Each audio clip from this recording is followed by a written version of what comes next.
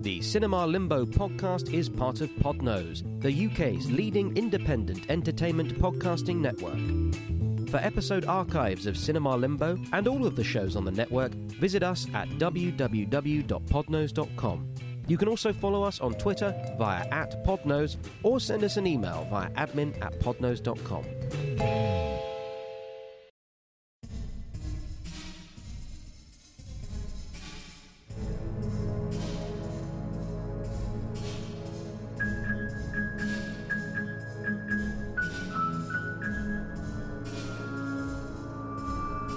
Hello.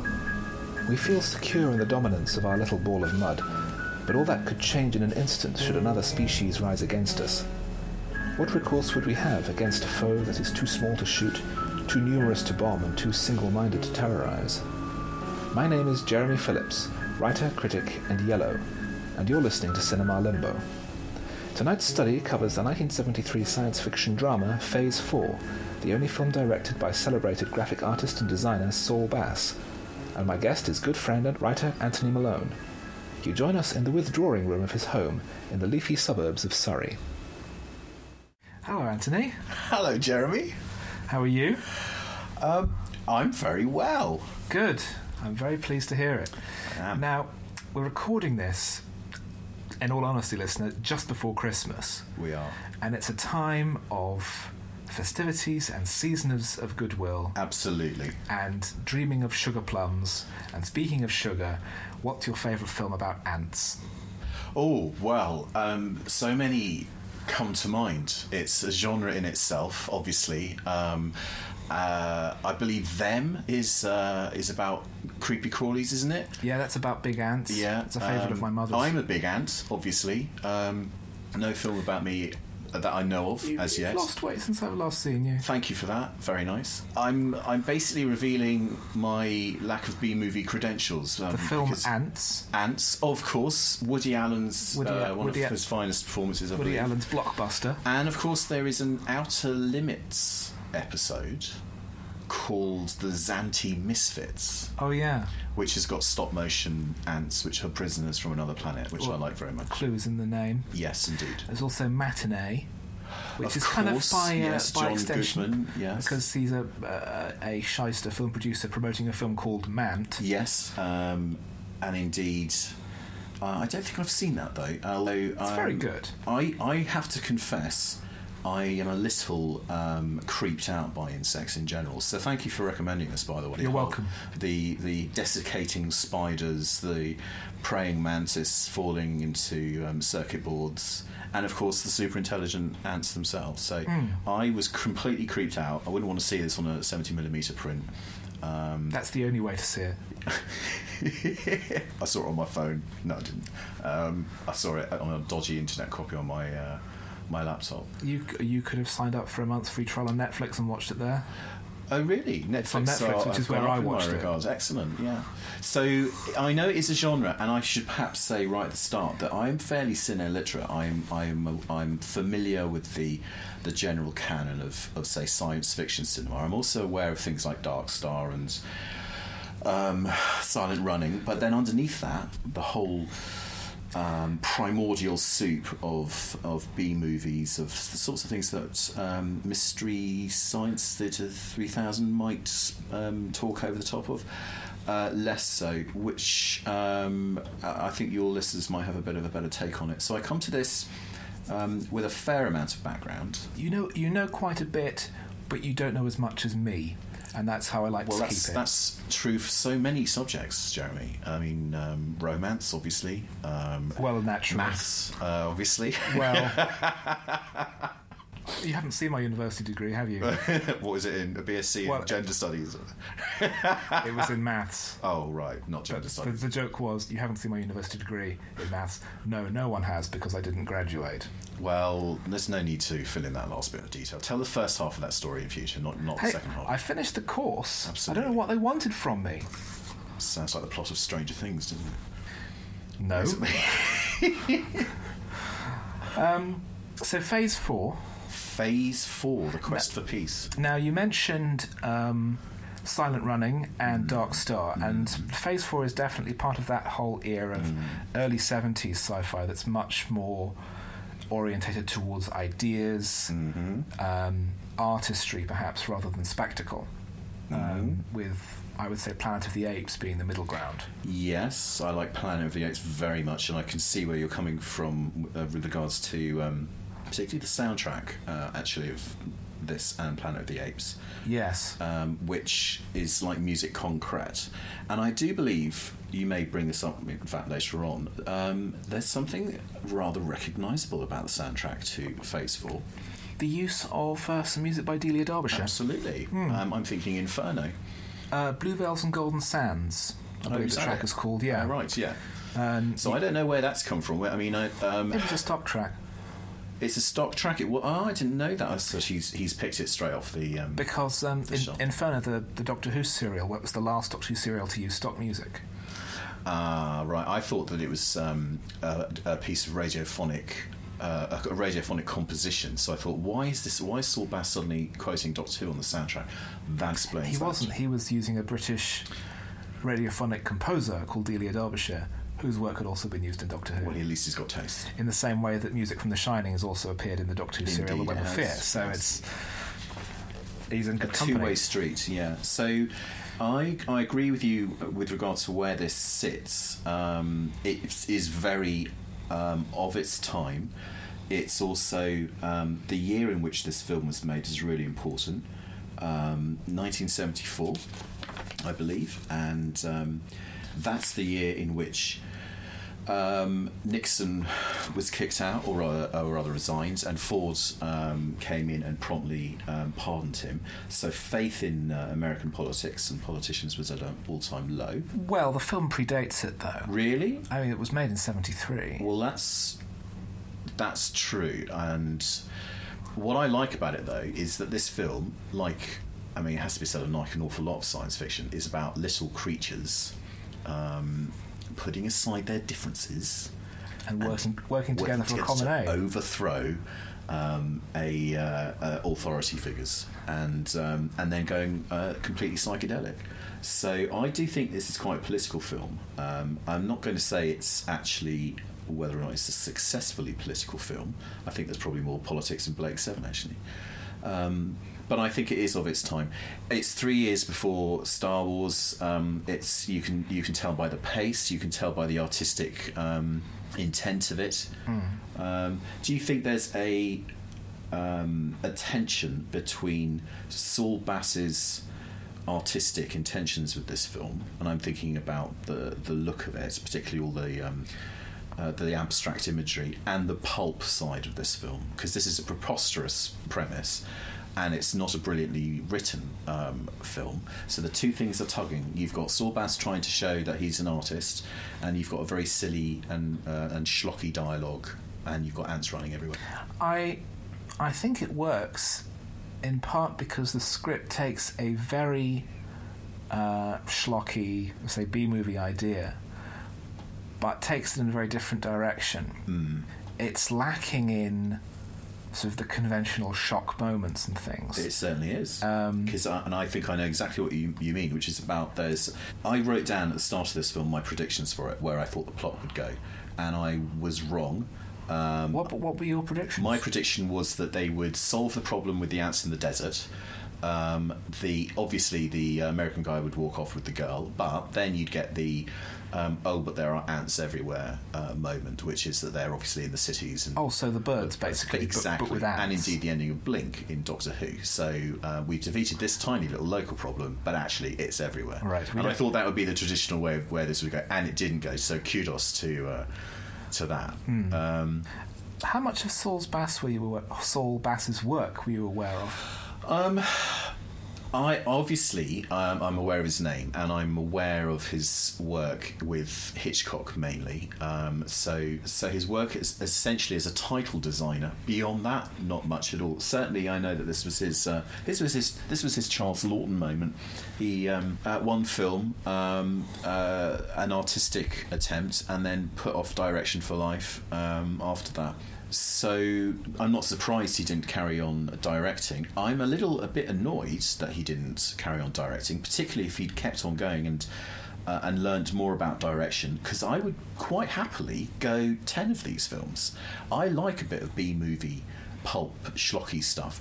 And Phase 4 is basically Quatermass and the Ants. It's clearly something Nigel Neal or Robert Holmes would cook up with ease and would make it a bit more literate and possibly a bit more political, and they'd take out all the pretentious abstract-y imagery. But it's something that unfortunately Saul Bass has obviously cooked up with. I think it's based off a novel, isn't it? And then the novel's turned into a script. No, it's an original script. Is it an original script? Yeah. I'm sure there's a novel involved in this somewhat. But even so, it's something that you've seen a lot before. But I quite like the fact that it's got a lot of psychedelia in it.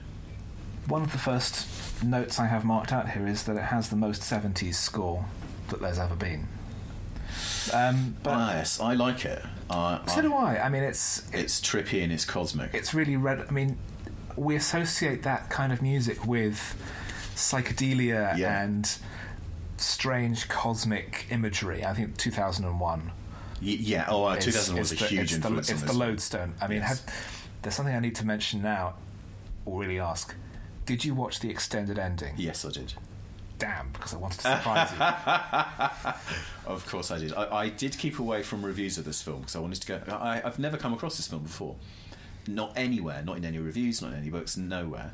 But when I read the one or two reviews after I'd seen the film and realised, there's an extra ending out there, I pursued it on YouTube and I saw it. Maybe we should keep it for later and talk about it. We'll talk about it towards the end. Yeah. But the soundtrack, you're right. The soundtrack is a very good example of what was jettisoned by the advent of Star Wars, which brought back the romantic orchestral theme music. This is a very... It is a very Planet of the Apes soundtrack, very music concrete, as I said, and I do like it, particularly the opening, because he goes all cosmic on it. Do you think that this shares some similarities with Under the Skin? I think that the two can certainly sit next to each other, but I wouldn't say that there's much in the way of direct connection. Perhaps in that it's taking a conventional sci-fi narrative and treating it in a much more artistic style. Mm-hmm. I'm thinking about the abstract imagery of the start of in Phase 4 the planets align, and in Under the Skin you get the development of the eye, so it's great big circular imagery right at the start. Yes. And it is all very abstract and good, frankly, and I wonder, and I'm sure someone like Jonathan Glazer has come across this before, but you're right about that. Under the Skin is a generic sci-fi idea done in very... The book in particular, which I haven't read, does come across as being very much a serious author attempting to legitimise a sci-fi concept, which is why so much of it was stripped out for the film, much to its benefit. Yeah, I've got a problem with literary authors lowering themselves to do genre, and so we can blame Kingsley Amis for kicking that sort of stuff off by doing Bond, basically. Oh, right. Well, he did do Bond under a pseudonym, and he actually did it rather well. He did other books about Bond. He did the Bedside Book of Bond or something. Yes, and he did that under his own name. But Colonel Sun, Raymond, the one, not Raymond Benson. What am I talking about? I can't remember. Not Gardner either. What's the other? What's the other name? Markham. Robert Markham. I think so. But I can't remember. Colonel Sun is actually very good. Oh, it's excellent. Yeah. The person I would point to is Margaret Atwood. Oh yes, because she has written a number of science fiction novels, which she says quite firmly are not science fiction. And they're also not very good. Absolutely, and I don't like the fact that people sneer at that just calling it science fiction. Another one would be A.L. Kennedy, who tried her best to get onto Doctor Who because she loved David Tennant so much, and ended up writing a novel about golf, which obviously... I have that on my shelf, and I am yet to read it. Yeah, it's that particular pleasure may be delayed.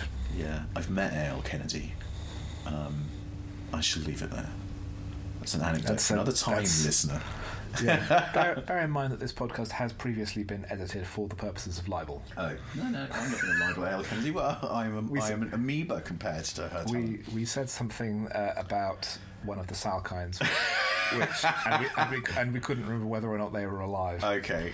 Well, let's be nice about people and let's be horrible about the ants that try to take over the world. Because they have short lifespans and they're definitely dead by now. Yes. The film opens with one thing I think the film is particularly notable for is it might be the earliest feature film, certainly one to be released by a major studio, which opens with no opening titles of any kind. Yes, indeed. It is a cold open, isn't it? And there's no studio logo or anything. It's just straight in to the film. And that's one of many barriers to entry with this film, not least the title itself, because I said to my girlfriends that you and I were going to talk about this. Bragging about having a girlfriend. And I said, the film's called Phase 4, which got absolutely zero reaction, and quite right too. And in fact, she said, there's a shop called Phase 8. What do they sell? They sell ants. No, they don't. No, they don't. They sell very nice clothes for very nice people, apparently. Oh, okay. But yeah, Phase 4 appeals to you and me because we like our sci-fi. But it's not 4 Weddings and a Funeral. It's not a open arm, come on in, folks. We're going to have some fun. It's a hard film to know. It is, and it declares its and it's not like Star Wars either, which is this will be a nice roller coaster ride for you with lasers and bad guys. Phase 4 is a very cold, forbidding title, but if you like your sci-fi, particularly in the 70s, if you're reading lots of, I don't know, pan horror books and you're reading around the subject of science fiction novels back then, you'd lap this sort of thing up. You would be going to the cinema, but then you'd be confronted by the first opening few minutes, which are non-narrative until you get to the voiceover, and even then, your sci-fi credentials should be thrumming like the ant's antennae. Because I thought instantly, this is War of the Worlds. We're getting a look up into the night sky. It's all very cosmic. You're getting a voiceover. It's almost like Richard Burton doing the... no one would have believed. Exactly. You could put that straight over the top of the opening of this film and it would work perfectly. Vast, cool and You think it's David Triffids as well? Regarded us with envious eyes. and slowly and surely drew their plans against us. Fantastic. Boyle. Stereo Burton. Do you think David Triffids?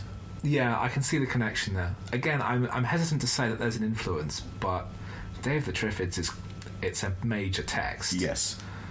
So you've got lights in the sky, some cosmic incident which is causing Triffids to suddenly go sentient and murderous. This is Day of the Ants. That's all it is. It's something weird. Well, that's another element, because there were so many movies around the 70s as well that were about nature fighting back. Mm-hmm. And this all ends up, by the way, in The Swarm. This is where all this sort of stuff is heading, and and that's where it crashes and burns, and that's when you get George Lucas coming in and wiping the slate clean. It's where all the artistic intent gurgles down the plug hole. That's where I think it just purely crosses over into disaster movie. Yes, yeah. Because it's Irwin Allen. I haven't seen The Swarm for decades because it traumatised me as a kid, and I seem to remember there's one shot of it where the boy's been in a... I don't know why we're talking about swarm or something, but he's been in a swarm, he's been in hospital, and Michael Caine's leaning over him in bed, and instead of Michael Caine, he sees a wasp, and I think it's done with the same sort of macro photography effect. Oh yes, I think it's showing his point of view. This film screams that Saul Bass has discovered macro photography, and he's gone what everyone else does when they see the first images of plants up close and insects, which is, crikey, that looks like an alien landscape. So this thought process that he's gone through, I think, was entirely valid at the time, and it's all very well intentioned. It's really unfortunate that actually he's independently come up with something that's been done over and over again, and its influences are really obvious, and unfortunately it was then superseded by American cinema itself. It was put into a drawer and forgotten about. So it's an amazing little artifact of the time. I find it really charming. I got to a point pretty early on with it where I just decided to like it. I thought, good on you for choosing a piece of a pulp schlock and then piping lots of fantastical imagery into it.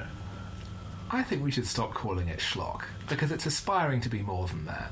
It's aspiring to be a piece of art. I mean, if it's not like a William Castle movie where I quote you a line, and you tell me if this is not pulp schlock.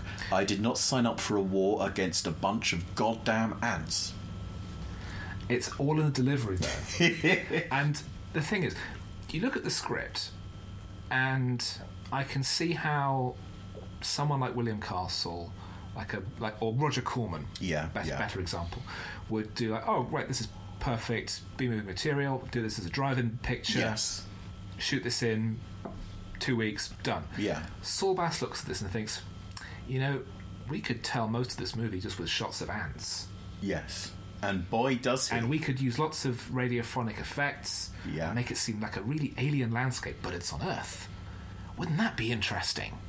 He's much more interested, I think, in telling a story in a very visual way, because he's a visual artist. Yes.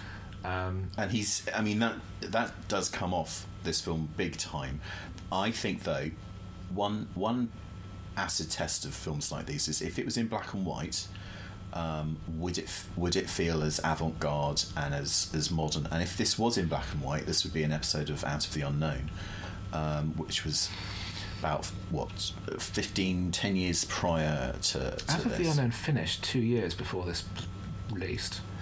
I'm thinking about the early black and white episodes of Out of the Unknown. The really, well, yes, it happened much later than things that happened much earlier than it. Yeah, so you think there's lots of Saul Bass will focus on sine waves on screens. He'll focus on lots of lights flashing on dials.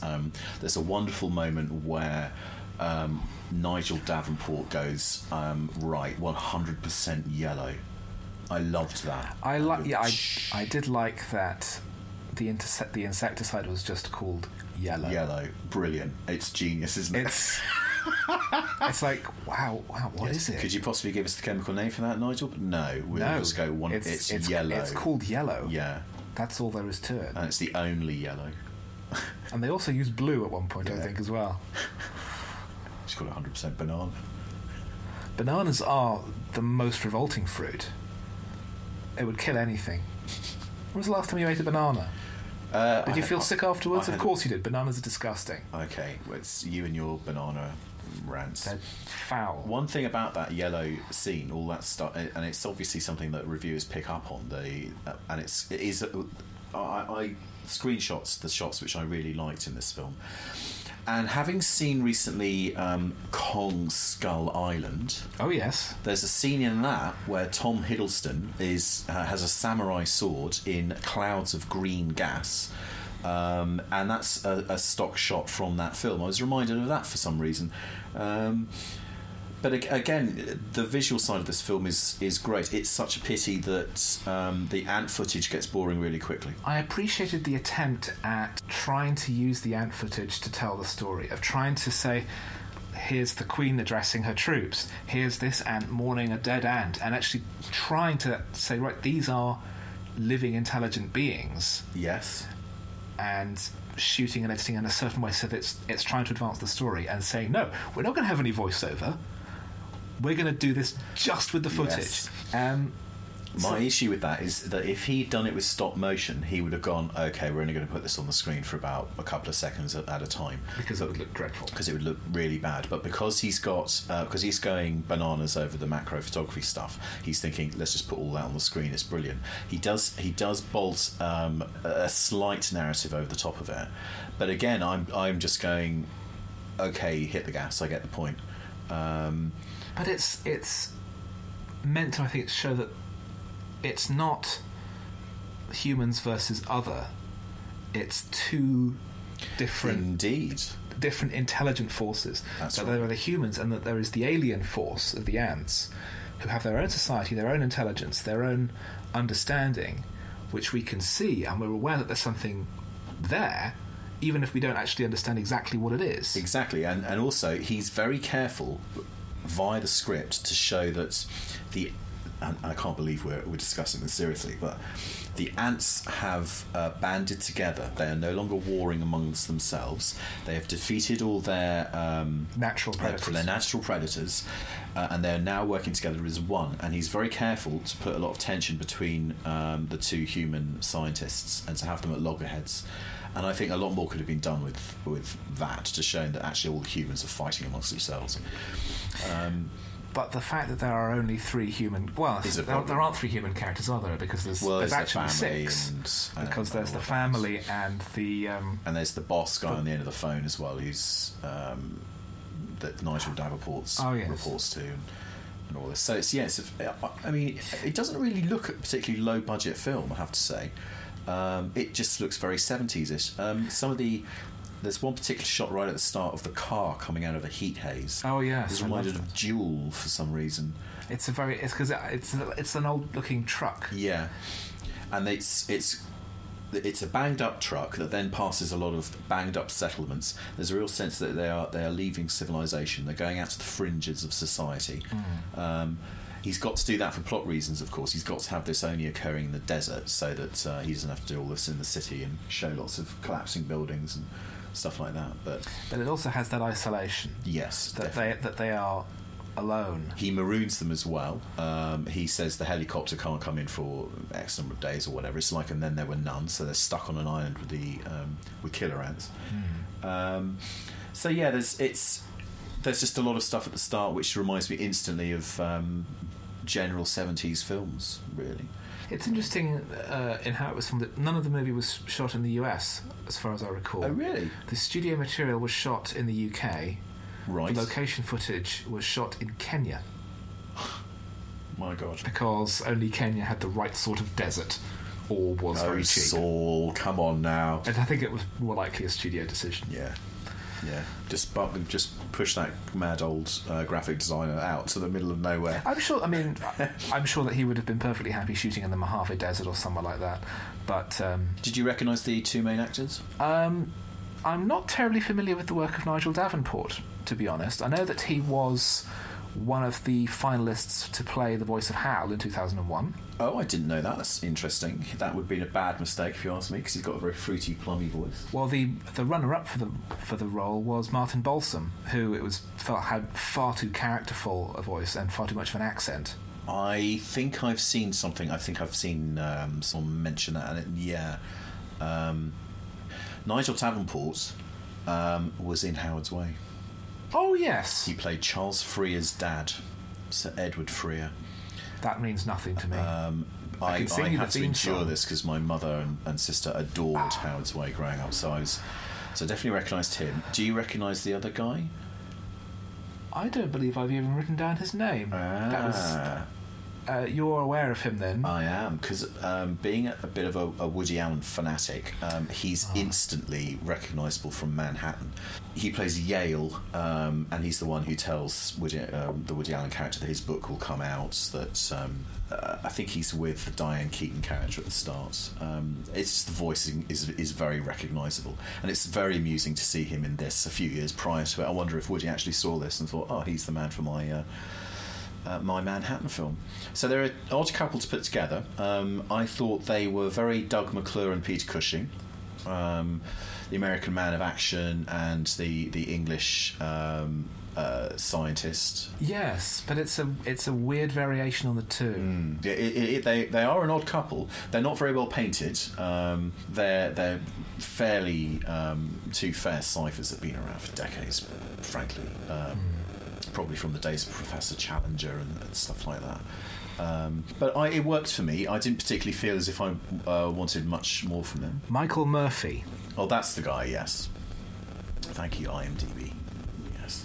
The young lady in it... Lynn Frederick. Let's face it, that's not exactly a gift of a part. She looks pretty. She's there to be rescued. I like the fact that she walks out at the end, because I genuinely thought that she was just going to be the damsel in distress. That she abandons the base and thinks that she's just walking to her death. When in fact... Well, we'll get to that. Very well. You're aware, of course, who Lynn Frederick later became? No. The fourth Mrs. Peter Sellers. Okay, that's an interesting factoid. And when he died, she inherited his entire estate Oh my God, really? because Sellers had been in the process of drafting up a new will that would have cut her out because he was apparently planning to divorce her. And his children got nothing. Oh my lordy lord. She then proceeded to drink herself to death, and her Sellers' estate went then first to her mother, and then to Frederick's child by her third husband. Good lordy lord. Wow. Nice work if you can get it. Well, as I've said many times, Sellers may be my favourite actor, but he was an awful human Yes, being. absolutely. I'm with you on that. He's like the Rex Harrison of comedy. Except people don't like Rex Harrison. So the font, phase one. Oh yes, phase two. the phases of the film. There's the font on the title card, which is the classic retro computer font. Yes. Along comes 1985. There's the end font of War Games. Exactly the same. Well, it's a classic computer font, It is a isn't computer it? font. I used to build it on my own machine. I thought this film could be easily spoofed, and someone could put in a separate voiceover over the top. Apparently, particularly when the answer talked about starting to communicate with each other. I thought, yeah, they're probably sitting around bitching, smoking cigarettes, slagging off humankind, etc. You could really do an interesting recut of this film. Well, it's funny you mentioned Mystery Science Theater 3000 earlier, because this was one of the first films they covered. Oh, really? When Yeah. it was Why when am it I was not surprised? still only airing as a regional show, and was done live. So all the gags were being improvised by the actors as it was being broadcast, which is why it's not particularly funny. Okay, so we've got that to compete with.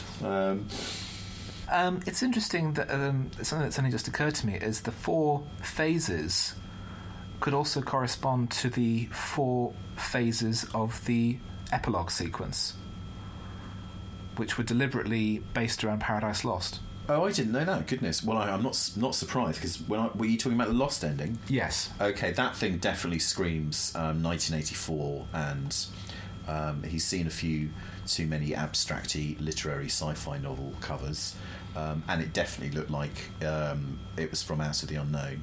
But I don't think he actually consciously would have pilfered it. I think he came across this stuff by himself. Loved the image of the guy in the sand with the hole in his head and the ant coming out and all of that. Yeah, that sort of...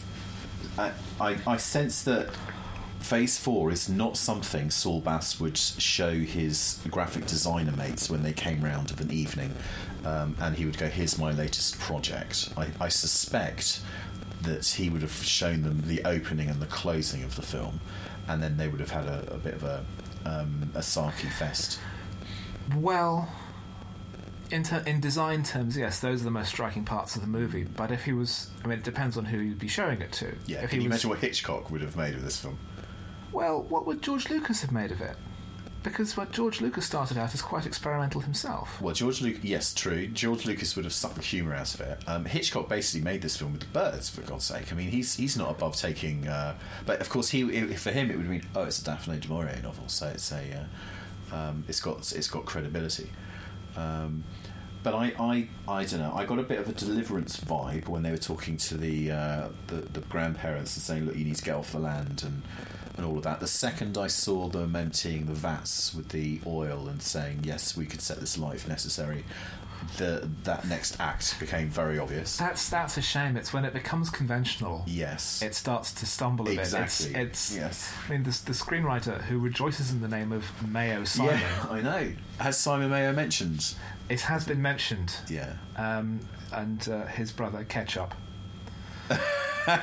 And I believe I'm right in saying Mayo Simon did Future World. He wrote... Yes, he wrote the sequel to Westworld. Westworld. But not much else. I think he buggered off and became a playwright, didn't he? I believe so, yes. Not that I've... Have you seen Future World? I have not. Don't! I suspect it's going to be mined for the reimagining that's on TV. No, really? no. The original Westworld movie is great, but it's the comparison between the novel and the film of Jurassic Park. Oh right, yeah. In the same way that now you have the TV series and the film of Westworld, even though they're in the other way round. that the novel, the TV series, is the really interesting, complex, smart version, and the movie is the dumbed down from multiplexes version, but which is actually still really good on its own terms. Future World is idiotic. I have to see this. And there was a podcast. previous Westworld TV series called Beyond Westworld, which was cancelled after 3 episodes because it was about someone trying to use the androids to take over the world by replacing important people. Oh, and like that hasn't been done before. Well, exactly. And Future World was basically the same plot, but done as a movie, and with Peter Fonda. Oh, what? So he's paying for a swimming pool? And Yul Brynner had a cameo in A Dream. Yeah, he was paying for his cigar habit, I think, with that little... He may have stopped by that point. The terminal cancer may have been sort of encouraging him to stop smoking. Bloody hope so. The young lady in this film, Kendra, is so obviously the Carolyn Munro role. So yes. You've got Doug McClure, you've got Peter Cushing, and you've got Carolyn Munro. She would be the one who gets some of her clothing strategically nibbled on. Absolutely, yeah. And indeed, I was interested to see in this film, there is one, I think it's in the Lost ending, where suddenly you get one topless shot. But apart from that, this is a fairly chaste film. There's no kissing between the American guy and there's only a little bit of comforting. Yeah. It's a fairly sexless film until you start getting the two of them running off down mazes and... Well, that makes it interesting, I think, because there's no real romance between them, but then they're kind of forced together by the ants. Yeah. Well, it's total role reversal then, particularly when he starts putting the tiny silhouettes into the mazes and into the tiny. You see the people sitting in cubicles, as if they're ants themselves, and in a colony. So he's clear. There is an intellectual intent behind all of this. This is not a dumb film by any means. It's just a pity that it's a bit chitty bang bang in its execution. In my How do you mean? I mean that the dialogue's not great. The characterisation is paper thin, and on top of that, you've clearly got a director who's interested in the visuals and not really the. He's interested in the visuals and the meta-ness of this all, of what it all means. He's not actually interested in the nuts and bolts of telling the story. So he's working on too abstract a level for the basics. I.e., he's a graphic designer. So you would say the script needs work. Yes. But with a more polished version of the script, do you think that Bass would need to change his approach at all? Well, the problem is if you make this, if you ramped the story up, you'd offset the abstract imagery. You'd suddenly have a rather juicy narrative on your hands, and this film is not about the narrative. No. It's all about perhaps then streamlining the story. And you have the ants on one side, the humans on the other. While the ants are becoming more developed as a society and more empathetic towards their fellows and not just treating each other as parts of a whole, the humans could be becoming more and more alienated from each other. Yes. Less and less emotional, because you say there's the relationship between Hubs and Lesko.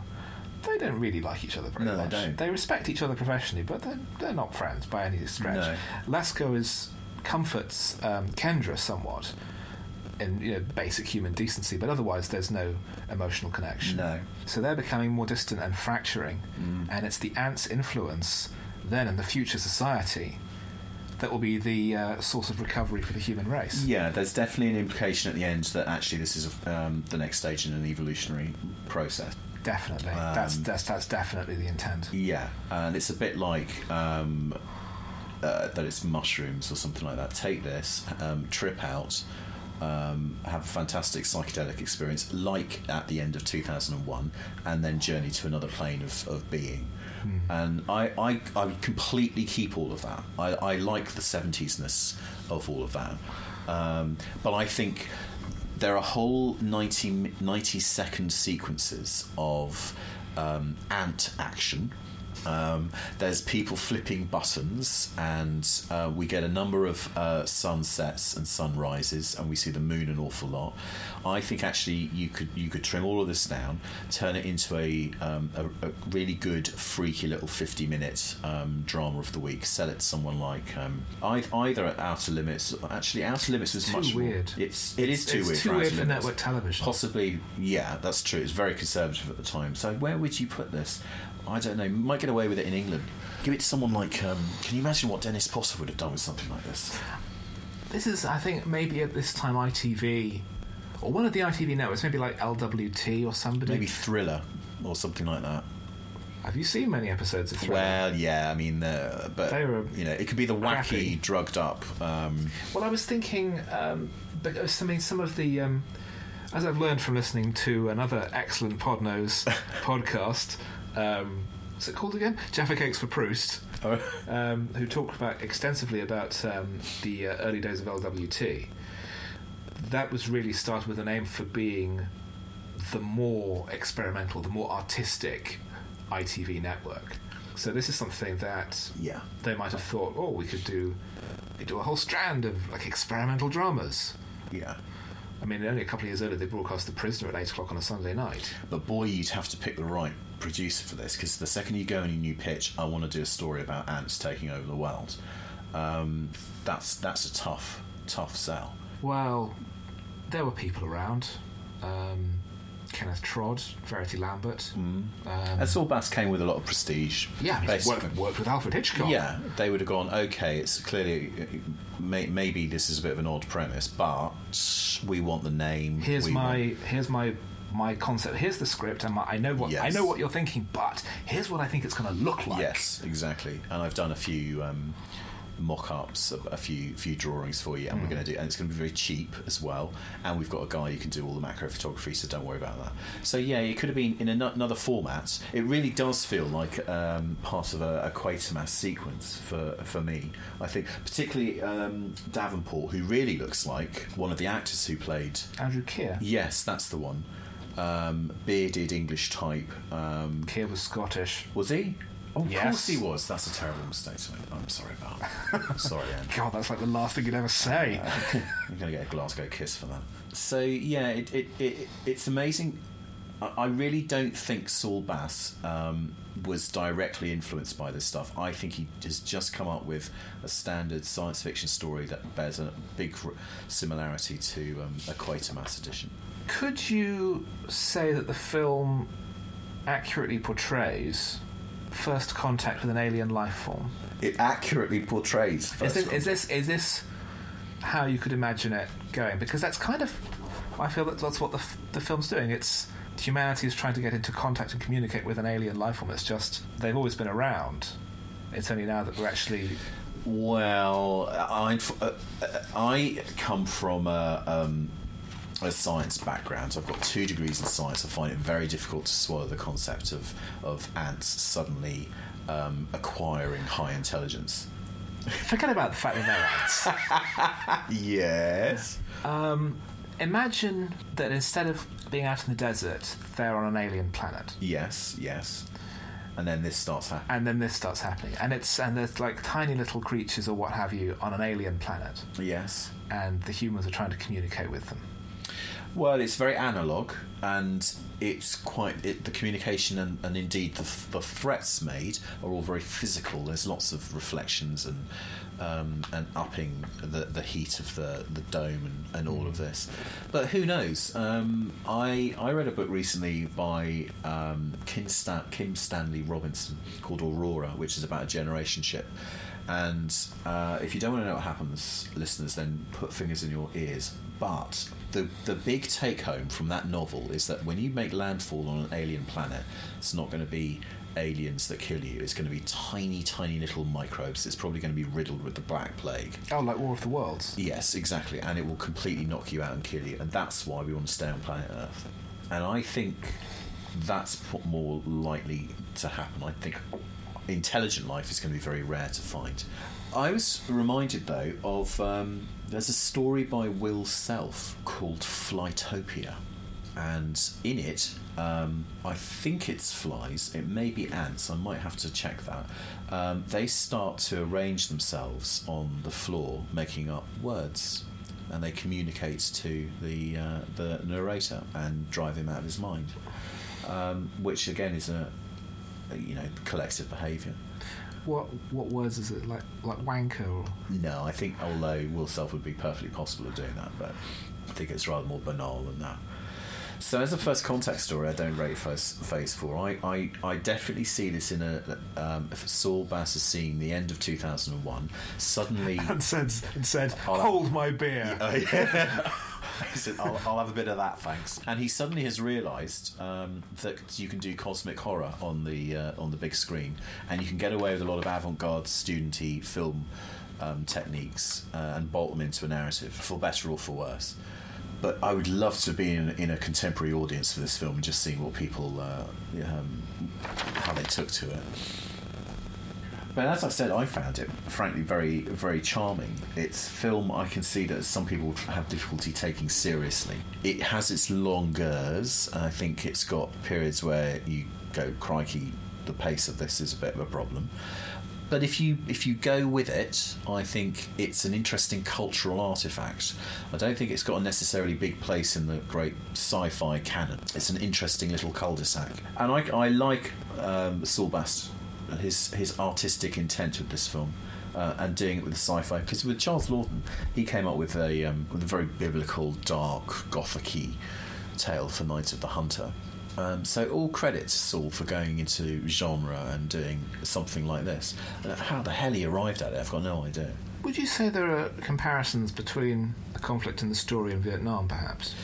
Yeah, I see where you're going with that. An unsophisticated but highly organised yes. foe who mounts a guerrilla attack onto the incoming... The highly advanced but... yeah. technocratic, and indeed at the end managed to assimilate and alter the path of the American guy, at least, and indeed future generations, because they've got his girl, possibly. But it's every film in the 70s you can possibly find, an American film in the 70s you can possibly interpret as a Vietnam parable. This one seems a little more likely, though. Yeah. And the fact that it's you could say Star Wars is a Vietnam parable. Well, I'd say more Return of the Jedi. But you call them the Vietnamese Ewoks? Everyone loves the Ewoks. Oh yes, of course. Who doesn't love Vietnamese people? Well, I think the Ewoks are about to be usurped by Porgs, but we'll see about that. Well, yes, as we're saying, this is recording this the day before The Last Jedi is released. Yes, I've heard what function the Porgs fulfil within the course of the movie. I haven't, so I don't want to know. And I don't think I don't think we need to worry. No, I don't. I suspect this is. Shall we say predictions for The Last Jedi? We could do that later, perhaps. We might think that. It's podcast extra, yes. We're in a pre-Last Jedi world, basically. This is the last day in which it's a because I'm planning on seeing it tomorrow night, opening night. You say you're going to see it next Christmas week. Eve, yeah. We're talking about this now then. I watched The Force Awakens again at the weekend, yes, because it's on Netflix apparently. Right. Wow, it really is a remake of Star Wars. Oh, yeah, it is. It's even more obvious on the second viewing. Yeah. And I'm not a huge Star Wars fan. I like Star Wars, so I don't think it didn't trample on any sacred ground for me. But I liked The Force Awakens. I thought that there were some really great performances. It had character. Do you think Force Awakens is a better film than The Phantom Menace? Yes. Really? Is chicken curry better than dog shit? Do you see any virtues of the prequel trilogy? Now we've got lots of corporate product coming out year after year. I find it interesting that people are complaining about the commodification of Star Wars by Disney when this has been going on for nearly 20 years. Yeah. But I like the singularity of vision that George Lucas brought. I mean, I won't make a case for the prequels. I think they are hideously misguided. I will.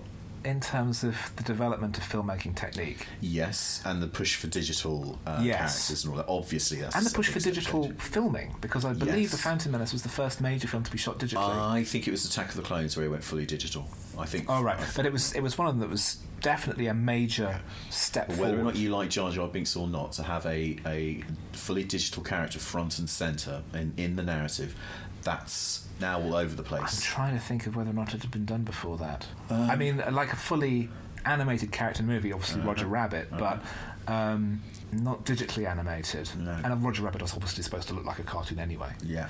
This was meant to be photorealistic, completely alien, so it couldn't be just a guy in the suit, although it almost Yeah, I mean, he's bipedal, so that's fair enough.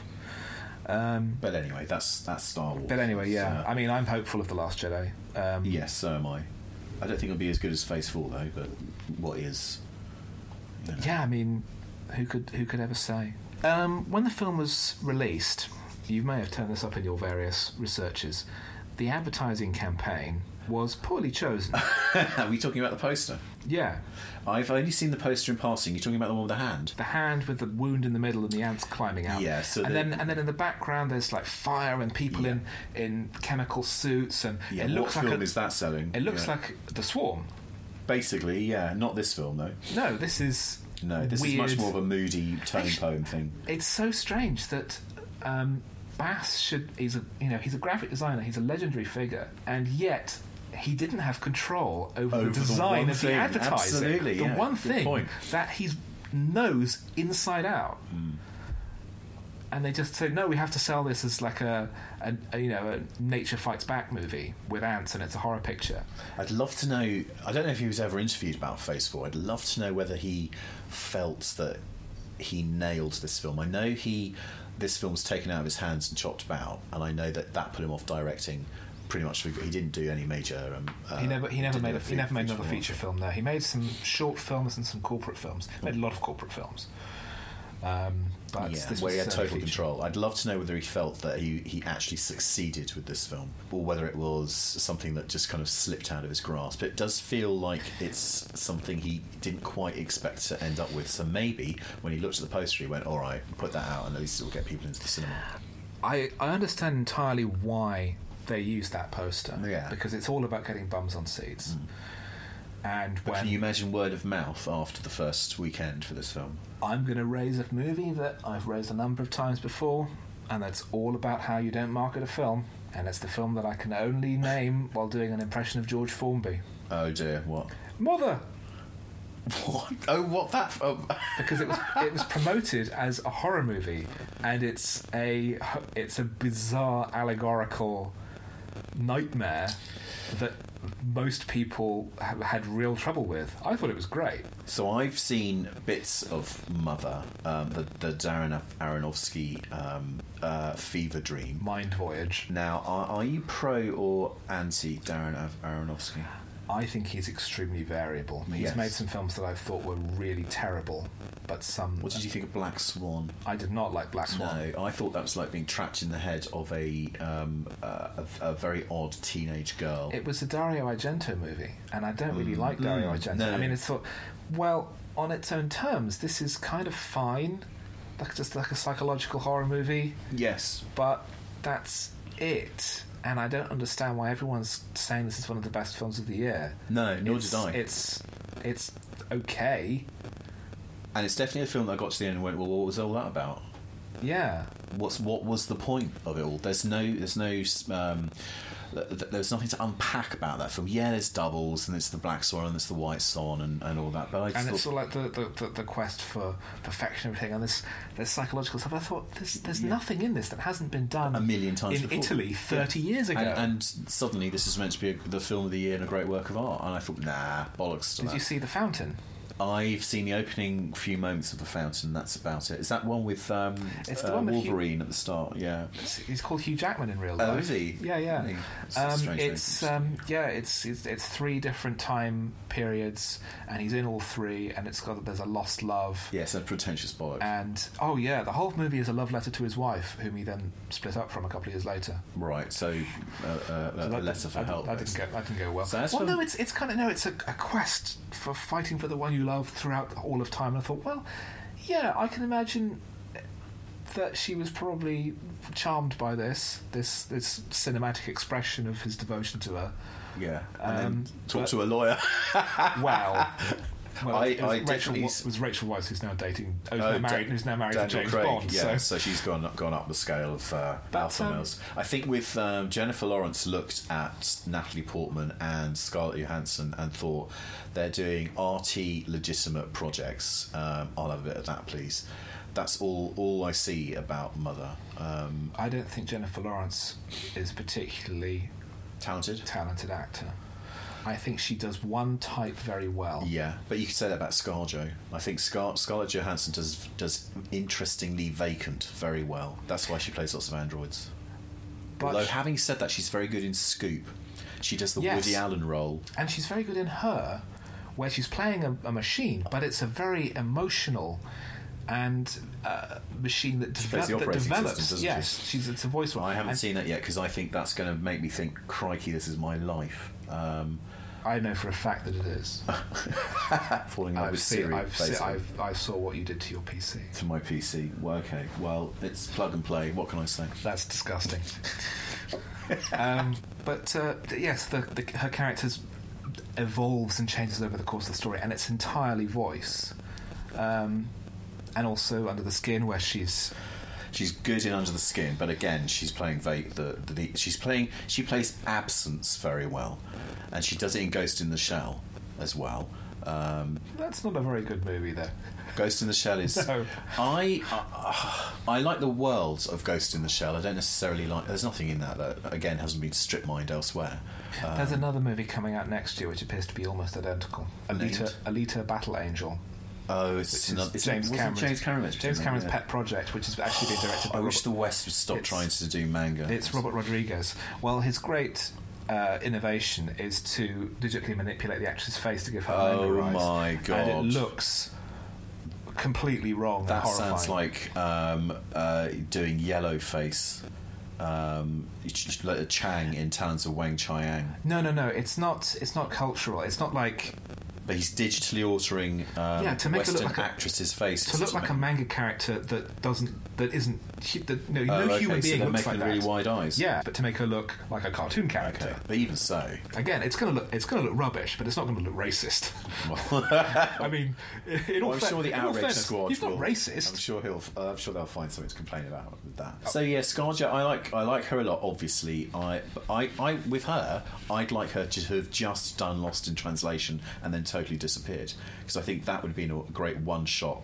She's basically a one-hit wonder, but then she's become this phenomena and this great. She's done a number of good films. Yeah, she was quite good in The Other Boleyn Girl as well. Apart from Lost in Translation, Her and Under the Skin. Have you seen that one that she did recently about her going on holiday with her girlfriends and killing the strip? I'm annoyed about that because I pitched that exact movie in this podcast, which was a gender-flipped version of Weekend at Bernie's. It is. You're quite right. It is. Oh my god! So clearly Hollywood is listening in on us. Yes. Right. And my suggestion was Kobe Smulders and Kate McKinnon in the leads. Well, Kate McKinnon is in it. She is. Mind you, she's in everything now. Well, I'd like to suggest Phase 5, where I get to basically become the overlord of planet Earth. You're not an ant. I am by name. You can't. No, that doesn't mean anything. Oh, come on! It's a reimagining, rebooting. That's what Hollywood does. Easy. All right, so they're dumbing it down so that instead of ants taking over the world, it's Ant. It's people called Anthony. It's people called Anthony taking over the world. That's a brilliant idea. Yes. Planet of the Antonys. Planet of the Ants. That's just horrifying. About time too. You saying there's a film called Empire? There's a film called Empire of the Ants. Oh yes, there was actually. How do you think they did that shot? There are two pictures there. I don't mean the young lady appearing out of the fire. They made incredibly realistic. They made a prosthetic hand. Well, it's a bloody good prosthetic hand. They didn't use a real hand. No, I hope not. It just looked really, really real. So that's for the sake of. It is never explained. For the sake of you, listener, he's showing me a picture of the image that they use in the trailer, which is ants crawling out of a wound at the palm of someone's hand. Yes. Which they've clearly done with a fake hand and not a real hand, because that would be insane. Saul will do anything for his art. No, he won't. He's not mad. He'll drill holes in his hand. It is never explained about the mysterious injuries in this film. You know the goat that they find that's got the 3 holes punched in it? Yes. Oh, What's I like all that that. about? Well, it's an ant thing. It's like an ant. It's like this clearly means something to the ants, Right. but they are an alien species. So are we It's- in the we land call of it- anything inexplicable is because ants did it. Well, everything inexplicable, but things that maybe can't be understood in our human frames of reference. I love the fact that you're championing the ants and their superior way of thinking. I, for one, welcome our new ant I think you overlords. would. I think you would secretly admire the ants in this film. Well, they're clearly great at everything. They win. That's true. Tell me another thing. I think we would have been better off if we tried to work with the ants rather than I think we fighting should them, form a coalition. rather than spraying them with yellow. Yes, I think that's not going to get us anywhere. I think that we should definitely find a way to come together with our ant friends. There's a bit where they're at the grandparents' house and Beardface is telling them to bugger off. Now, when you say Beardface, you may need to narrow it down. I'm talking about Mr. Davenport, Sir Hubs. Sir, yes, or Professor Quatermass. So he's telling Quatermass. look, folks, get out of Dodge. We're gonna gas this place sooner or later. The American scientist guy is eyeing up Carolyn Monroe on horseback, and he's Lynn drawing out Frederick. a little shape in the dust. What's all that about? What shape was it? That shape was a little pentagrammy thing, and it looks an awful lot like this. And listener, I'm showing a screenshot, which of course you'll know. It's a little sort of square shape. It looks like the structures that are built by the ants outside the scientist's dome. And I wondered, it's never explained why he's drawing that. It's mentioned again only once. But as for why he's come up with this off the top of his head, it's never really explained. The ants haven't built anything particularly by that point, have they? Any There's these significant things. structures? There's those crazy structures that Beardface Quatermass blows up. I like those. They remind They're really odd, those, aren't they? the kind of the standing tall stones. hives. Yeah. They make me think of the Easter Island Easter Lower. Island statues, yeah. But maybe that's because are they facing the sun? I think they're facing into the sun because the top reflects onto the dome, and that causes it to heat up. Wouldn't they be facing away from the sun then? No, because the tops are angled. Yes, and the sun would The strike sun, down, yeah, and then they reflect. and then reflect back, rather than there it would be Yeah. at too tight an angle. So I think they're facing into the sun. Now, when I say facing, I mean the bit that looks like a face. Yeah. Oh, right. No, that would be looking away. That from would be the looking sun. away from the Absolutely, sun. Yeah.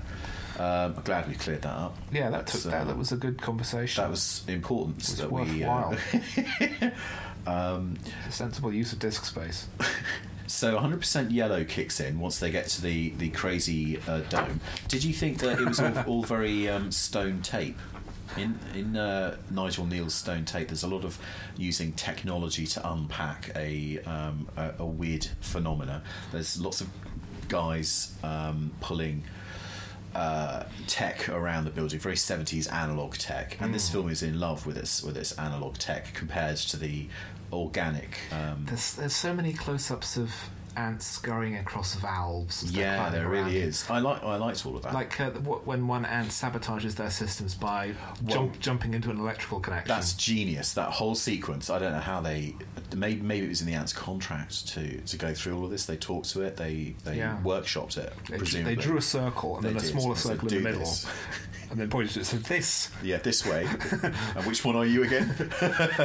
But it's not that an ant falls in. It's It climbs. there's one ant which bites through the wire, or at least tries to. It gets eaten by the praying mantis, and another yellow ant, which we are meant to assume is even more evil, manages to pull the mantis down into the circuit board, which makes it spark into flames. Nice tiny little narrative going on there, which I quite liked. Well, the yellow How ants. they shot that, The yellow no ants idea. are the ones that are immune to the yellow. They are. Great shot from Saul as he brings Kendra into the building, and Oh, that's fantastic. that's a wonderful shot with the sunglasses in the sauna, folks. Very fleeting.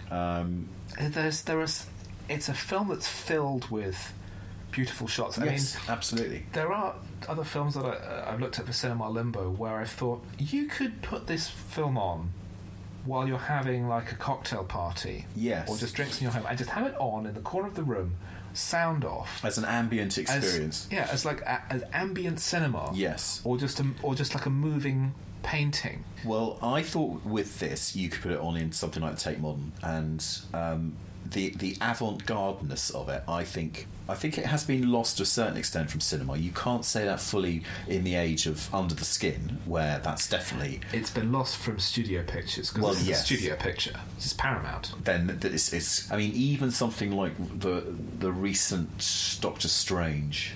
Did you see the trippy outs thing? Yes, that, and so many people said, it was so great and so refreshing to see something that weird in a big budget film. Because you've got a bloody computer, you can do anything with any pixel. Yeah. Why is everything so conservative? And it's really nice to see someone going bananas with I think it's that they're concerned about commercial. frightening the audience. Yeah, they think it's not commercial. So put Benedict Cumberbatch in the middle of it, and fingers crossed. And of course, at the time of recording, Doctor Strange has still made more money than Justice League. Oh, that's very satisfying. God, Justice League was a fucking... Oh, you've seen it? Why did I do it to myself? I don't know anyone else who's actually seen the damn thing. I saw it on my own. I felt dirty afterwards. What, only one in the cinema? Yeah, well, no, there was one or two guys in there. And I just thought I'd like a Nurofen at the end of this. And did you find all the jokes they'd added hilariously funny? I thought it was I basically just thought it was Batman vs Superman Part 2. There was no a real tonal change between them. I thought Ben Affleck was playing a different character from Batman vs Superman. I definitely noticed Wonder Woman getting a few more salacious shots in this film. I thought Aquaman was terrible, and I thought the Flash guy made me want to go bananas with an Uzi. It was just... Ironically, he is better known for previously playing a mass killer. Oh, really? Wasn't he in We Need to Talk About Kevin? Yes, he was Kevin. Ah, right. He was terrible in this film. He's clearly not comfortable. He's basically playing Mark Zuckerberg playing Lex Luthor. He's giving that sort of OCD, hyperactive one-liner performances. I was very interested to know... So he's doing Jesse Eisenberg. He's doing Jesse Eisenberg playing either Mark Zuckerberg or Lex Luthor, because Jesse Eisenberg does the same character for both, basically. I was very interested to see when Joss Whedon's name comes up in the opening credits, the next thing you see on the screen is a homeless guy with a sign saying, "I tried." And I reckon that was absolutely deliberate. Oh, I'm going to have to see this film sooner or later. Yeah. I feel like I need to, because it's such a major film. I would say with this film that the enemy in it... Oh yeah, the space monster. The worst thing I have seen on screen for at least 20 years. It would shame a modern computer game.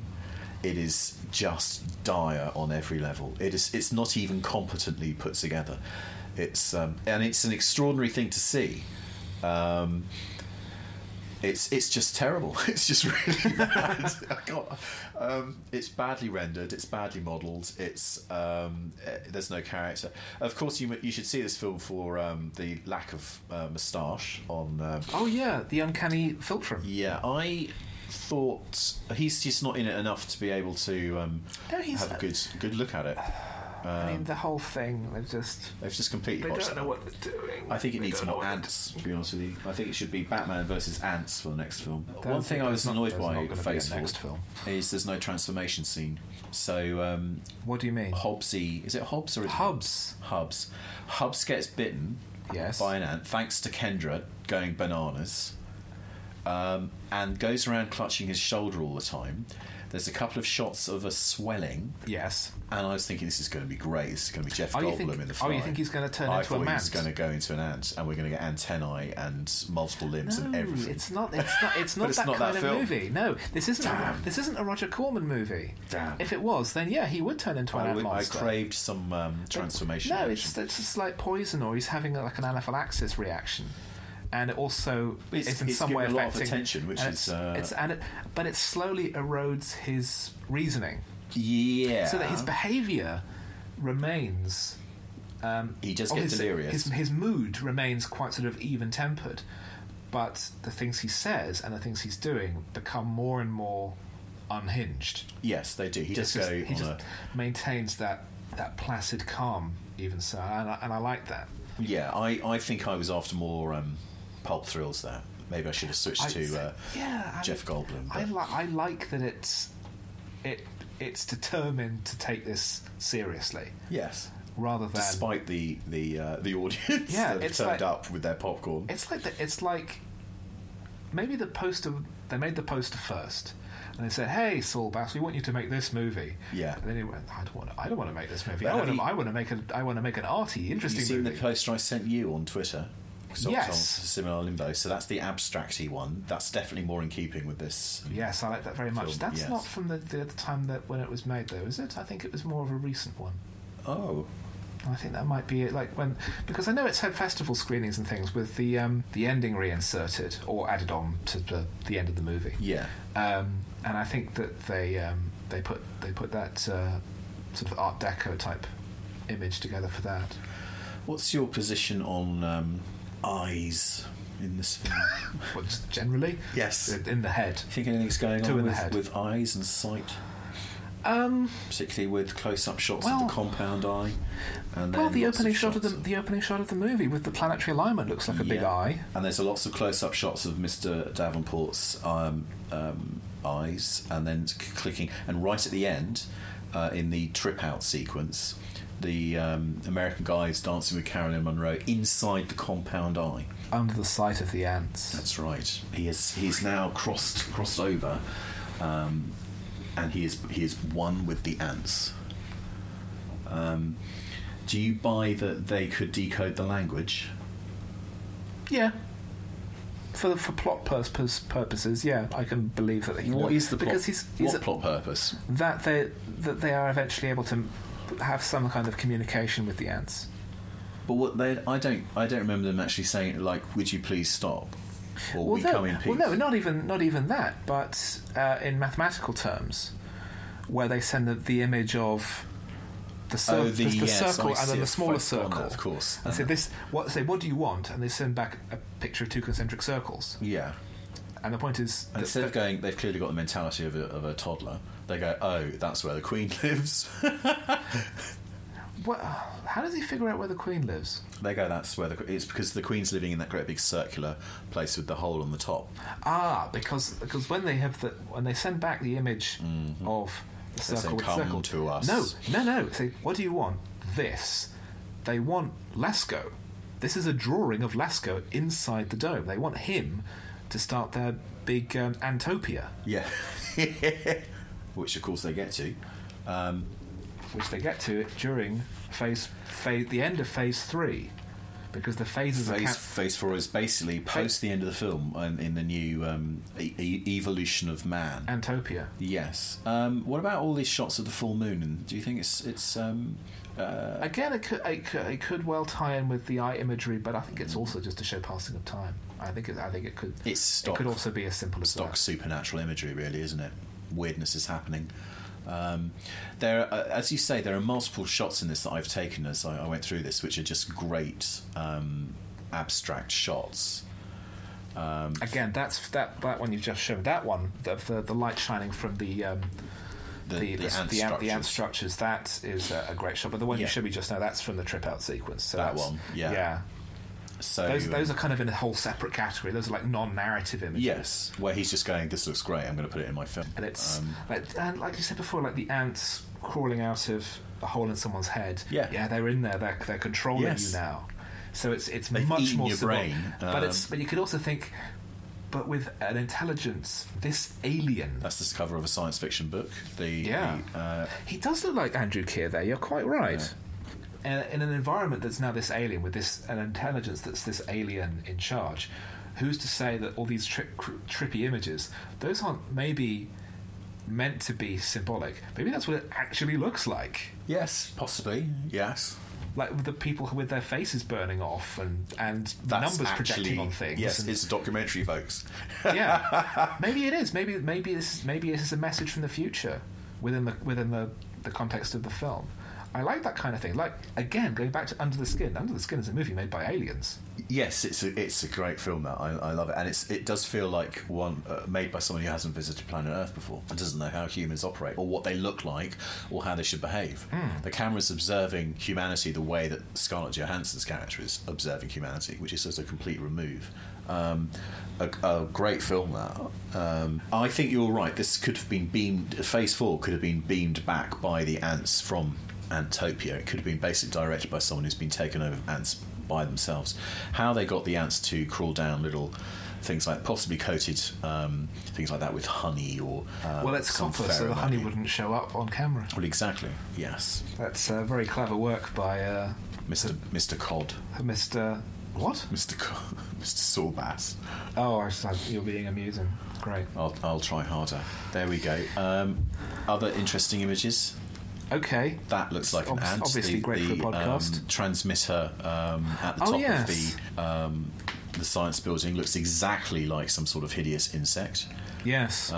Professor Quatermass starts getting more hunched over and as he's becoming more and more getting ill. taken over. So this is not a film that's been put together arbitrarily or just it's not slapped together. It's assembled with real care and thought. Yeah, and that's why I've got a lot of time for it. I think that is its great strength. This could have just been cheap, schlocky crap.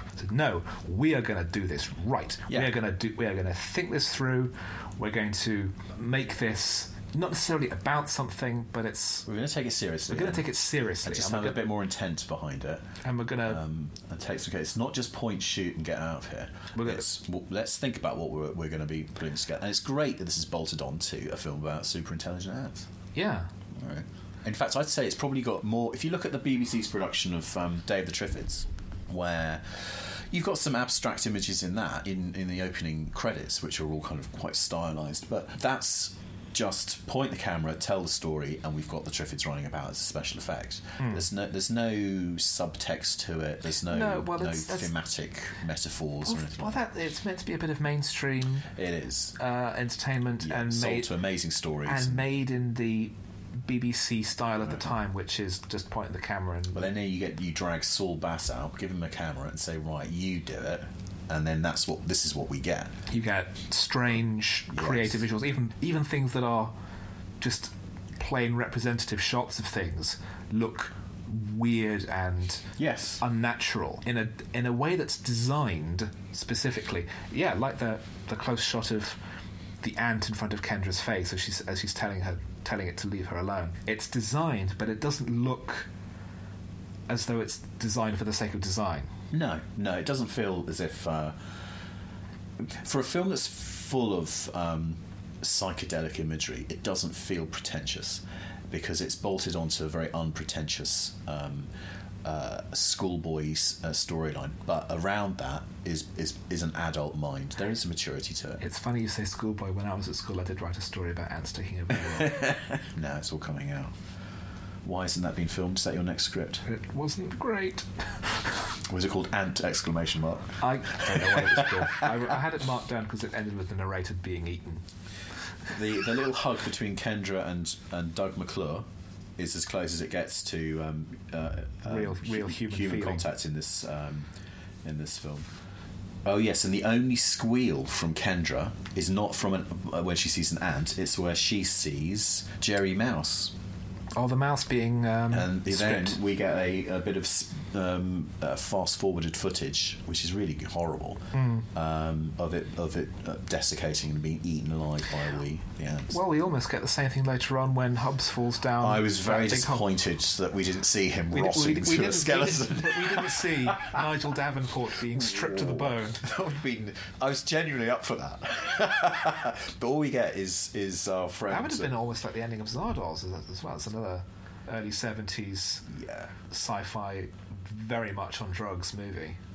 Although this obviously was made without the yes, benefit. Zardoz is one we should save for another time, actually, because I don't think we're going to cover Zardoz because I don't think it's very good. Oh, wow. About 2/3 of it, you think, this is like okay. Like again, it's science anything fiction. With Charlotte Rampling in it. It's science fiction made by someone who doesn't really know anything about science fiction. And has gone on a megalomaniacal bender. But is actually saying, well, this is science fiction, rather than pretending that it isn't. And then the last third let's just make the movie up as we go.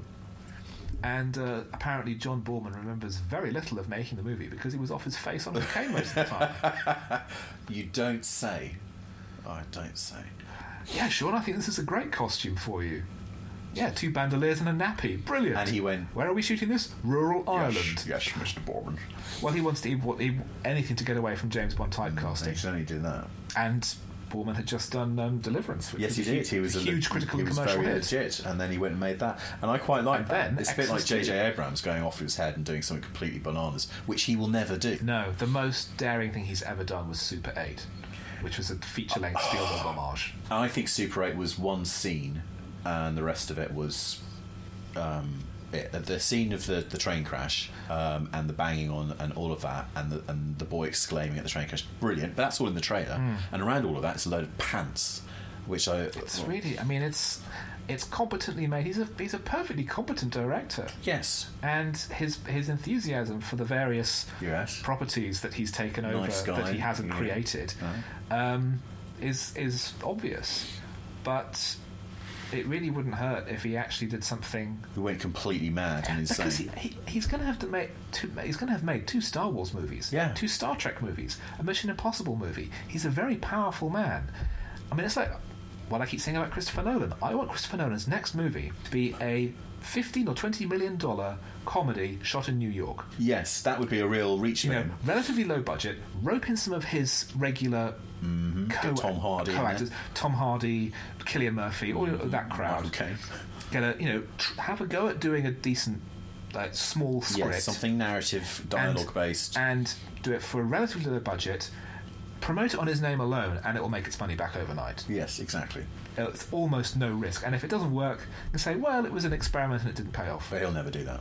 Well, the thing is, in fairness to him, he makes these huge movies, which are themselves quite risky. Who'd spend $100 million doing a film about Dunkirk? Well, that's true. There is, and also, and it's a really weird way of doing that particular story. And frankly, it's not a very interesting film either. We've had discussions about Dunkirk, but I think the way that movie is made, I think, is quite innovative.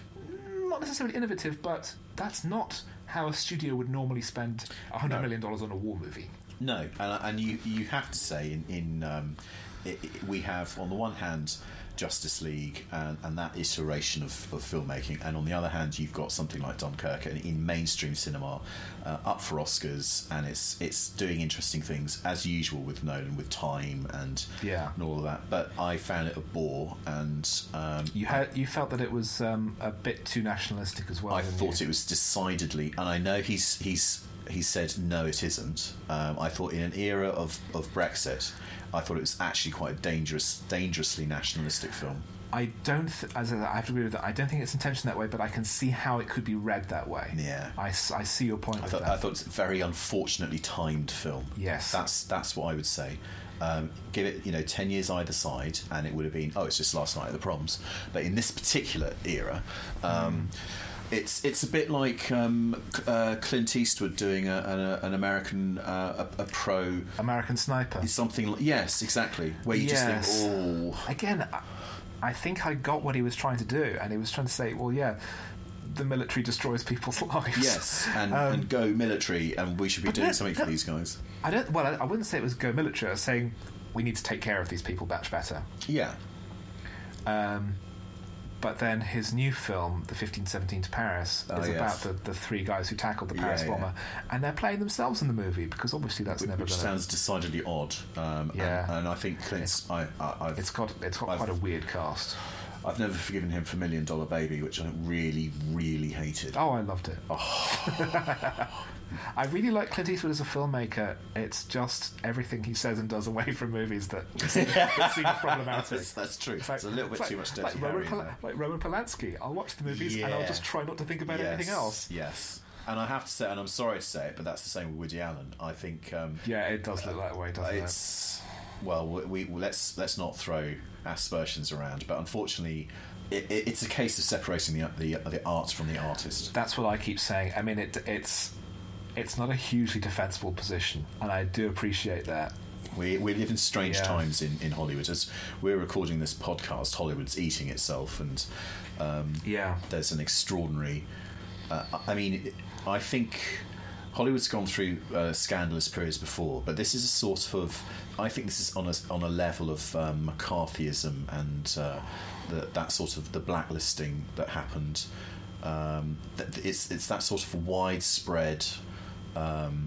the exposure of Weinstein, that's a very bad way of putting that, but Turning Over the Rock has now exposed so much, frankly, just horror, sickening, yes, and really dispiriting stuff going on.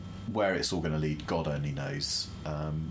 But it has made people, I think twice as well. Generally, I mean, we live in strange times. It's making people more aware of it, I think, in themselves, rather than saying, "Oh, it's only happening to other people." No, it's happening everywhere. Oh, absolutely, yeah.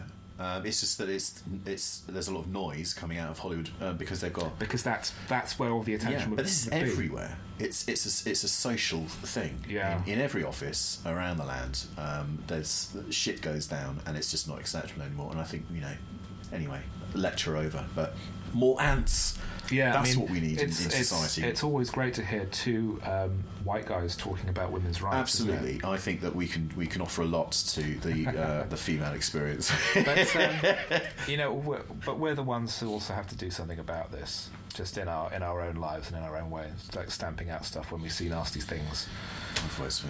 I look forward to starting a fight with someone who says something horrible to a woman. I think that would be quite fun to punch in the face. Let's go find someone tonight. I mean, it's not exactly going to be difficult. Well, is it a rough neighbourhood you live in then? Well, the movie ends... Well, the last lines of the original release cut I have here in full. Yes. Where Lesko and Kendra have been reunited in the Queen's lair. Yes, indeed. And they realise that was their whole plan after all. And we have a very abbreviated version of the psychedelic sequence. And Lesko says in voiceover... Yes. We knew then that we were being changed and made part of their world. We didn't know for what purpose, but we knew we would be told. Yeah, which is a wonderfully ominous line. I have to say, I much prefer the edited version of the ending to the... You don't like the full-length version? No. I think it's right that it was cut. It smacks of indulgence.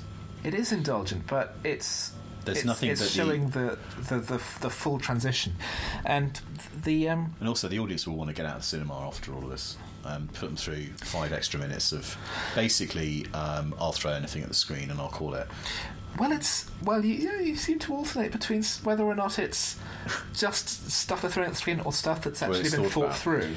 Because I think it is all thought through. I think a lot of it is kind of instinctive imagery. Well, it is. Whenever I think certainly some of the imagery in the ending is obviously constructed and thought about, and it's very 1984. I thought. Yes. But any time I see a couple running in silhouette on camera, either. And particularly if it's in a mirror ball effect or they're on a platform and it's spinning, I think, you're spinning your wheels here. And this is a very 70s of its era. But it's early 70s as well. Yeah. I mean, it predates the establishment of that kind of thing as a cliche.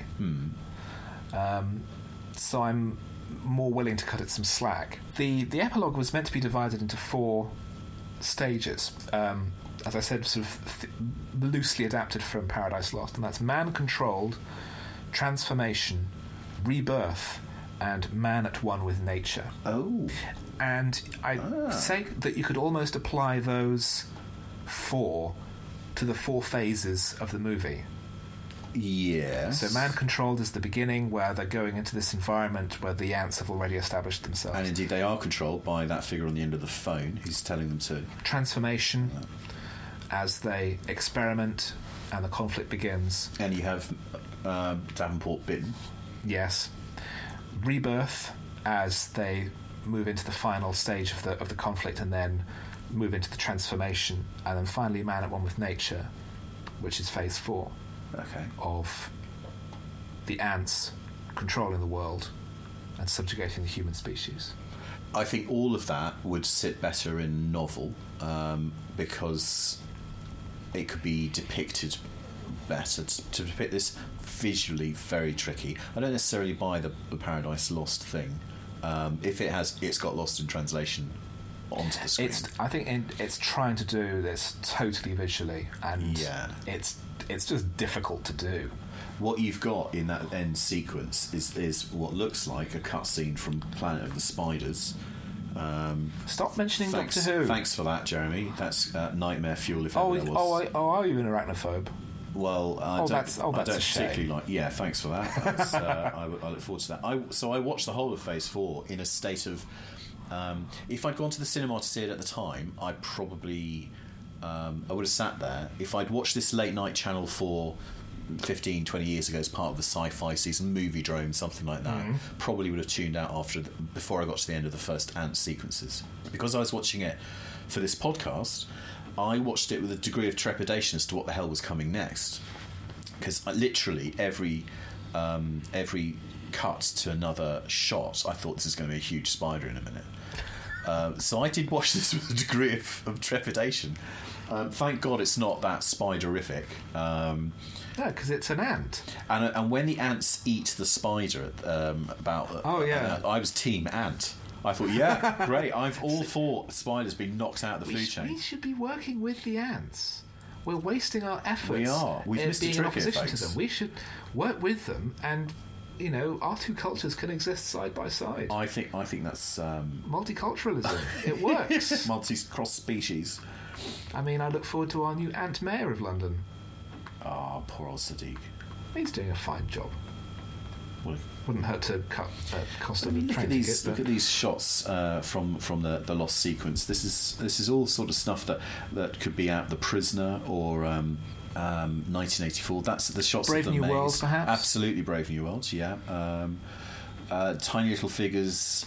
That's actually quite a sophisticated shot for the era, by the way. Terry Gilliam would have problems creating that shot for Brazil, let alone back in 1974. The silhouetted figures on top of a giant ant structure. Do bear in mind that the listener can't actually see these pictures. Sorry, I'm assuming we've tempted you enough. You should on the page for this on the Podnose site. You should find the YouTube video of the extended ending, so you should be able to see these for yourself, listener, because it's been put on YouTube. It's not a very good quality copy. There is indeed some saucy shots in. But we're not interested in those. We want to see more. We're here for the ants. We want to see more pictures of ants.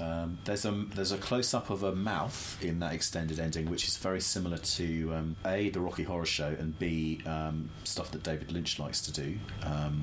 Very, very close-up shots. Oh yes, he does like into close-up mouths. shots of mouths. And then it ends on a wonderful little shot of what looks like the silhouette of a gigantic monster trying to eat humans. Well, it's very obvious symbolism there. It's the domination of the formicular. I think that's life Saul's form. producer, if you ask me, coming in saying, right, I'm going to chop this bollocks up. I think that's what he imagines studio executives to be. So do you think this is a deliberately political film? I don't think so. I mean, Bass had been working for a while on a TV project on the subject of change. Okay. In fairly abstract terms, in the way that human societies change, human beings change and evolve within themselves. He likes to really nail it down to specifics, Saul Bass, doesn't he? Yeah.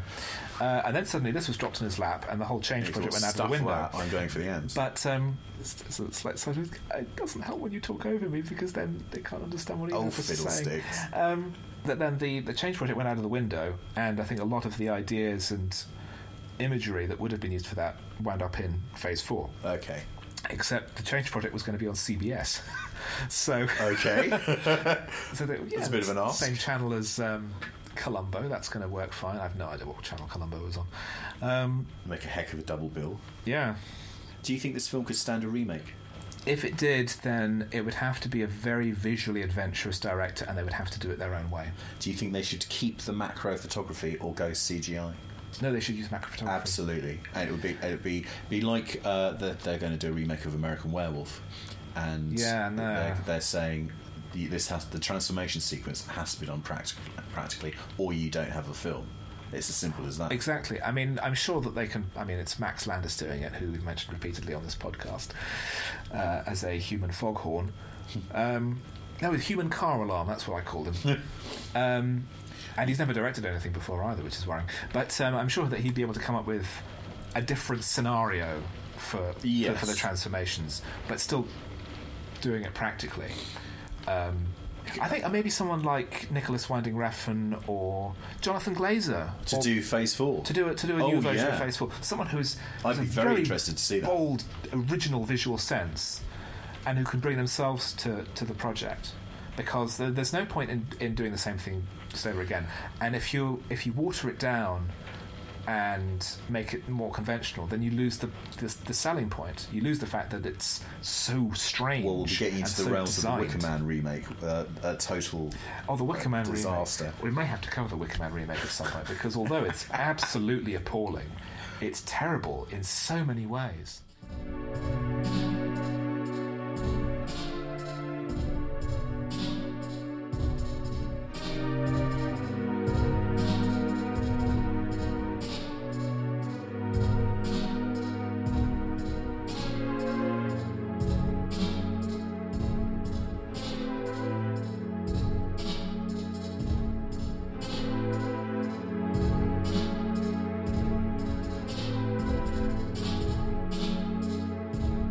I don't know why, but I've written right as my very last note in here, Mayo Simon's daughters. Oh. I have no knowledge of his daughters. I believe that they did something notable. Oh dear. No, in a good way. They've joined an ant colony. Not that kind of colony. It was a Billy Connolly. But as a general summation of this film, I would say any sci-fi buff needs to see it. It is, I'd say it's actually quite a charming film. It's because of the intent of it. I don't know whether I'm bringing that to this film because I know that the director, and I'm giving him slack for his artistic intentions, but no, I think about 15 minutes into the film I decided to like it. I know that that some reviewers have found it a real slog, and I can see why. I can see one ultra macro close-up of an insect is much of a muchness, and I can also see how you could sit here and completely rip the Mickey out of it. But actually, I think no, it's perfectly fine, and I quite like the abstract imagery. As for remaking this film, I unfortunately think that one abstract image is much of a muchness compared to every other abstract image. Once you start going into those realms, it's very difficult to innovate because suddenly it's just all abstract images. There has to be an underlying plot. I think that's almost where I hope I'm using the term correctly, but this would be where surrealism comes in, which is the abstract that is specifically reflecting a real concept or a real element. The thing that I always come back to as how surrealism is used in cinema is the dream sequence in Spellbound. Oh yes, Hitchcock film, where they would have this vision of someone carrying a wheel. I don't understand, why is it a wheel? So, it's not a wheel, it's a revolver. Yeah. So it's kind of like dream logic, and you putting it together subconsciously rather than actually having a specific narrative function or being an identifier. It is something that you connect to on a much more subconscious level. Yes, like the image we keep going back to of this person buried up to their eyes in the sand, and the ants crawling out of the hole in the head, which has absolutely no explanation in the plot. All we know is great image, and it unsettles exactly, and it creates a mood, and it feels like it's representative of something, even if it isn't actually part of Antopia. Yeah, which is what we're calling it now. Antopia, fantastic. Do you think Antopia would be a utopia or a dystopia? It could be either. Oh gosh, it could be man and ant. Man and ant working together in harmony, but it could be tentacle, hand and feeler. No, that would be holding onto his eye. But it could be. It could work. That together they could work. Okay. Or it could be some kind of insect hellscape. I'd like the hellscape. I'd like to. No one likes a hellscape. That's the novel I'd like to read. There is a precedent for this in recent science fiction. There's one terraforming novel called Children of Time, I think, by a guy called Adrian Tchaikovsky. And I had to stop reading this book. Because his name sounded like a wanker.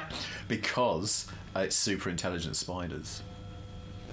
And it's the book that I read where every tiny little movement just out of the corner of my eye is a tarantula coming to get me. So I had to put that book down.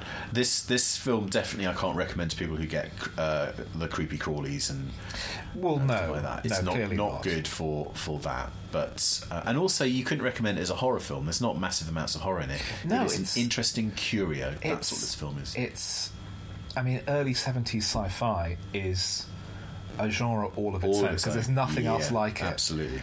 So people who like that sort of thing will find this the sort of thing that they like. to quote my favourite review of the Rocky Horror Picture Show, a movie that I do not care for.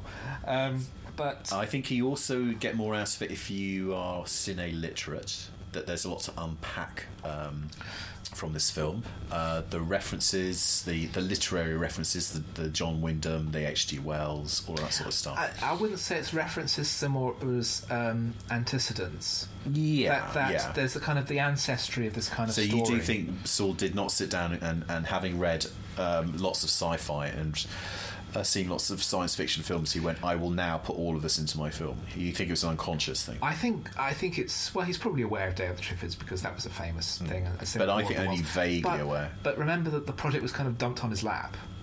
What, Phase 4? Phase 4, yeah, the script for Phase 4 was dumped on his lap.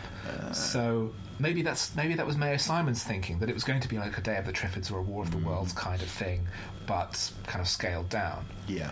And then Bass came along and just pushed it in a different direction than how he'd intended, made it much more visual, much more stylized, much more psychedelic.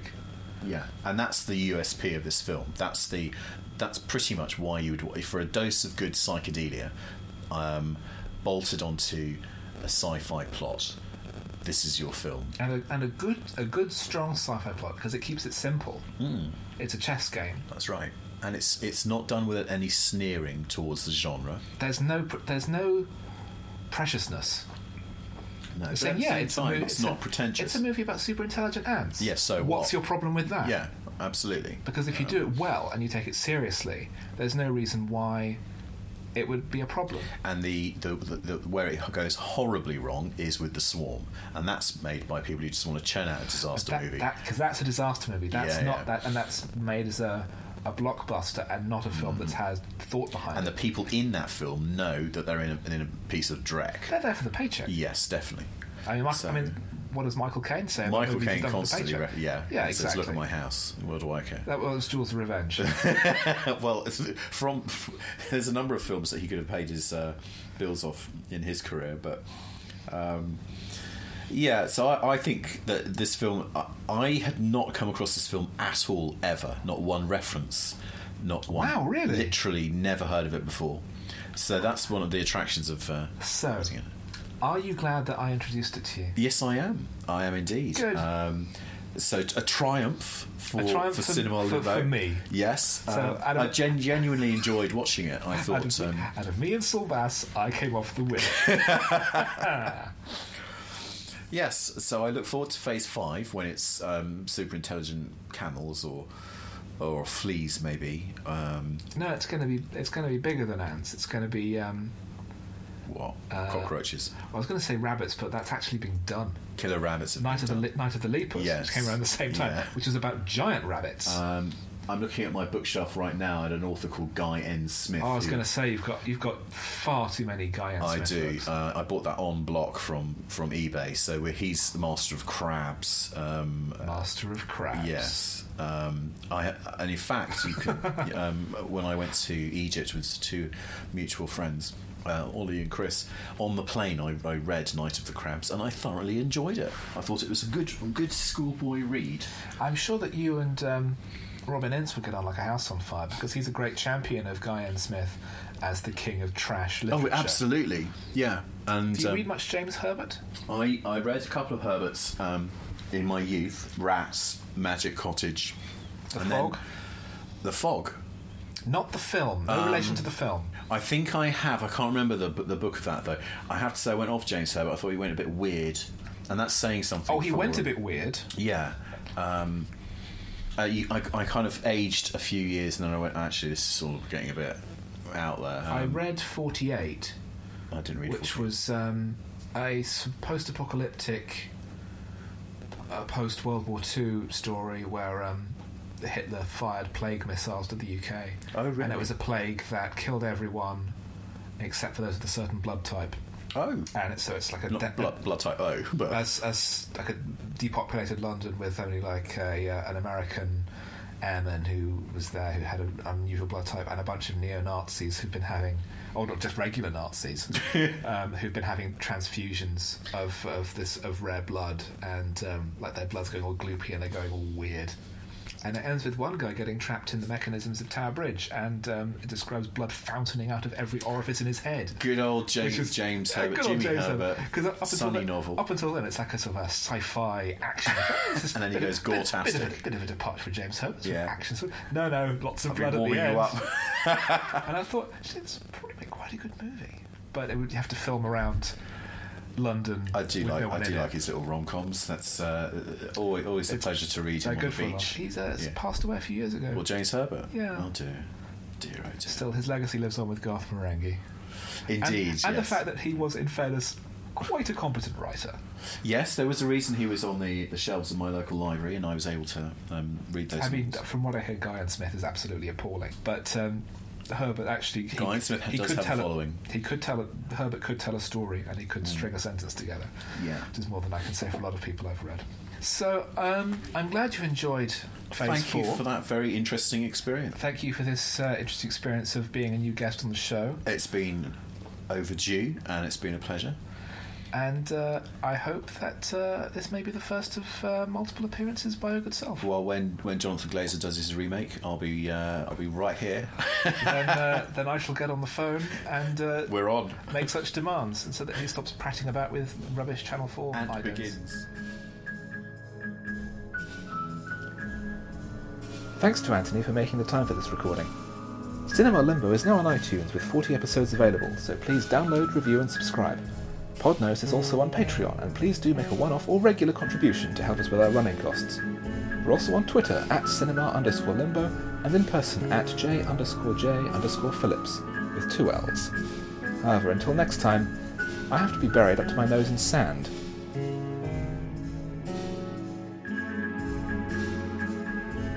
You have been listening to Cinema Limbo, hosted and produced by Jeremy Phillips with editing and music by Philip Alderman.